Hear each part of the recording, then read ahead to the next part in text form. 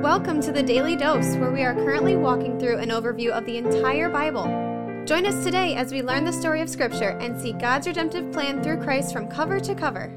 Let's listen to Matt Reisetter, Director of Christian Crusaders and the Cedar Falls Bible Conference. Today we're going to be in Mark chapter 15, verses 42 through 47. This text covers Jesus' burial. Before we get to it, I want to say thank you to the family leader for being our 2022 Daily Dose Devotions sponsor. You can learn more about them in the announcements at the end of this podcast. They're a great organization. They do great work, and we're thankful for their support. I also want to mention that we're going to do a unique podcast for the long ending of Mark. That is Mark 16, verses 9 through 20, which are not included in the earliest manuscripts. And because they're not included in the earliest manuscripts, we're not going to do a devotion about those verses, but we're going to have a conversation with Pastor Bob Erickson, who taught me the book of Mark years ago, about how we should handle that or view that or some of the issues surrounding it. It's going to be a cool conversation, a little bit longer than usual, like maybe 10 minutes, and I think you're going to enjoy it. So make sure you keep your eyes open for that. That should be coming up in just a few days because we're getting very close to the end of Mark. So let's jump into 15 verses 42 through 47. And when evening had come, since it was the day of preparation, that is the day before the Sabbath. So Jesus was crucified on a Friday. Saturday is the Sabbath, and so Friday is the day of preparation, just to catch everybody up in case that didn't make sense. Verse 43, Joseph of Arimathea, a respected member of the council, who was also himself looking for the kingdom of God, took courage and went to Pilate and asked for the body of Jesus. So this is interesting, and we're going to land on Joseph of Arimathea and his courage in this devotion. But just to say a couple things about that verse. One, it says that he's a respected member of the council. You remember the council is like 70 or so Jewish leaders. In fact, the council gathered on Thursday night after Jesus was arrested, and they're the ones who basically tried him and eventually convicted him because he said that he was the Son of God. They accused him of blasphemy, and they convicted him to death. Of course, that execution couldn't be carried out by the Jewish people, so they had to deliver him to Pontius Pilate, the Roman governor, and he had the authority to carry out execution on their behalf, which he reluctantly did. Anyway, back on Thursday night when the council met together, one of the things I said during our devotion on that text in Matthew many episodes ago is that the council meeting didn't necessarily mean that all 70 of them were there. The council could have convened with a quorum, a portion of the council there, and you've got to expect that Joseph of Arimathea either wasn't there, or if he was there, he was quiet, or maybe if he was there, he spoke out in dissent, but I doubt that, because there are some serious risks that come with that. There was another guy who's talked about in one of the other Gospels who was also sympathetic to Jesus and was on the Jewish council. His name is Nicodemus. We're going to learn about him in the book of John, chapter 3, among other places. In John, it seems like Nicodemus may have come to true faith in Christ, and in the book of Matthew, it refers to Joseph of Arimathea, this guy, as a disciple of Christ. It must have been a weird position for them to be in, because the Jewish leaders, the other council members, hated Jesus and were always looking for ways to kill and destroy him, but at least these two guys, and maybe there's others who we don't know about, were sympathetic to him and even had faith in him, it seems like, based on what the biblical record tells us. Anyway, he mustered the courage to go to Pilate and ask for the body of Jesus. Verse 44, Pilate was surprised to hear that he should have already died, and summoning the centurion, he asked him whether he was already dead. And when he learned from the centurion that he was dead, he granted the corpse to Joseph. So Pilate is surprised that Jesus died so fast. We've talked about this before too. Not only was the physical toll on Jesus' body great, the scourging, which is probably beyond the punishment that was given to most criminals, but then the spiritual torment of having the sin of the world placed on him and the wrath of God being poured out on him. Many theologians and scholars believe that that probably sped up his death more than anything. So here is Jesus dead sooner than they expected him to die. But at the end of the day, Joseph gets Jesus' corpse. Verse 46, and Joseph bought a linen shroud, and taking him down, wrapped him in the linen shroud, and laid him in a tomb that had been cut out of the rock. Other passages tell us that this is a tomb that he owned, that he had carved out, probably for him to use for his own body someday. And in order to do that, by the way, he's probably a relatively wealthy man. Continuing, and he rolled a stone against the entrance of the tomb. Verse 47, Mary Magdalene and Mary the mother of Joses saw where he was laid. So that's what we've got. And what I want to hone in on here is the courage of Joseph of Arimathea. Like I mentioned, he was in a weird spot where sticking your neck out as being being sympathetic to Jesus as a member of the council that convicted him of blasphemy and sentenced him to die, that's risky business. Joseph of Arimathea, at a minimum, is going to lose respect and esteem among his peers who think it's foolish to suggest that Jesus was the Son of God, which he seems to believe. And in a very worst case scenario, maybe there's some way they can trump up charges against him and have him punished or imprisoned or maybe even killed, whether through the legal system or just kind of somebody go take a hit out on this guy, because we can't have turncoats among our ranks, the Jewish leaders might think. At any rate, the courage that this guy displayed is commendable. And although the circumstances surrounding our situation today are much different, we need to display the same kind of courage in standing for Jesus Christ. Our culture is increasingly hostile to God's word. It's increasingly hostile to the idea that men are saved by grace alone, through faith alone, in Christ alone. This cultural perspective has crept into churches. It's crept into seminaries. It's crept into ministries and ministry leaders and pastors and preachers. And so even in quote-unquote friendly circles, those of us who believe God's word to be inerrant and authoritative are increasingly mocked. Those of us who believe that Jesus is the Son of God, the only way to the Father, are increasingly derided. But we can't be threatened by that. We can't be swayed by that. Friends, we've got to be bold. And maybe in mustering that boldness, reflecting on the boldness of Joseph of Arimathea will provide us with some inspiration. After all, I'd rather stand with Jesus in this life and take some heat for it, but also stand with him on the final day, than be timid and unwilling to associate with him in this life, causing him to be timid and unwilling to associate with me in the next one. Amen? Amen. Have a good day. The Daily Dose is a podcast of Christian Crusaders Radio and Internet Ministry. Please subscribe to this podcast, leave a 5-star rating, share with a friend, and prayerfully consider financially supporting our ministry at ChristianCrusaders.org, where you can also find our weekly 30-minute radio broadcast, which is aired on stations around the world since 1936, and where you can listen to our Conversations podcast featuring inspiring interviews with interesting Christians. Special thanks to our 2022 Daily Dose sponsor, The Family Leader. God designed 3 social institutions to shape our lives: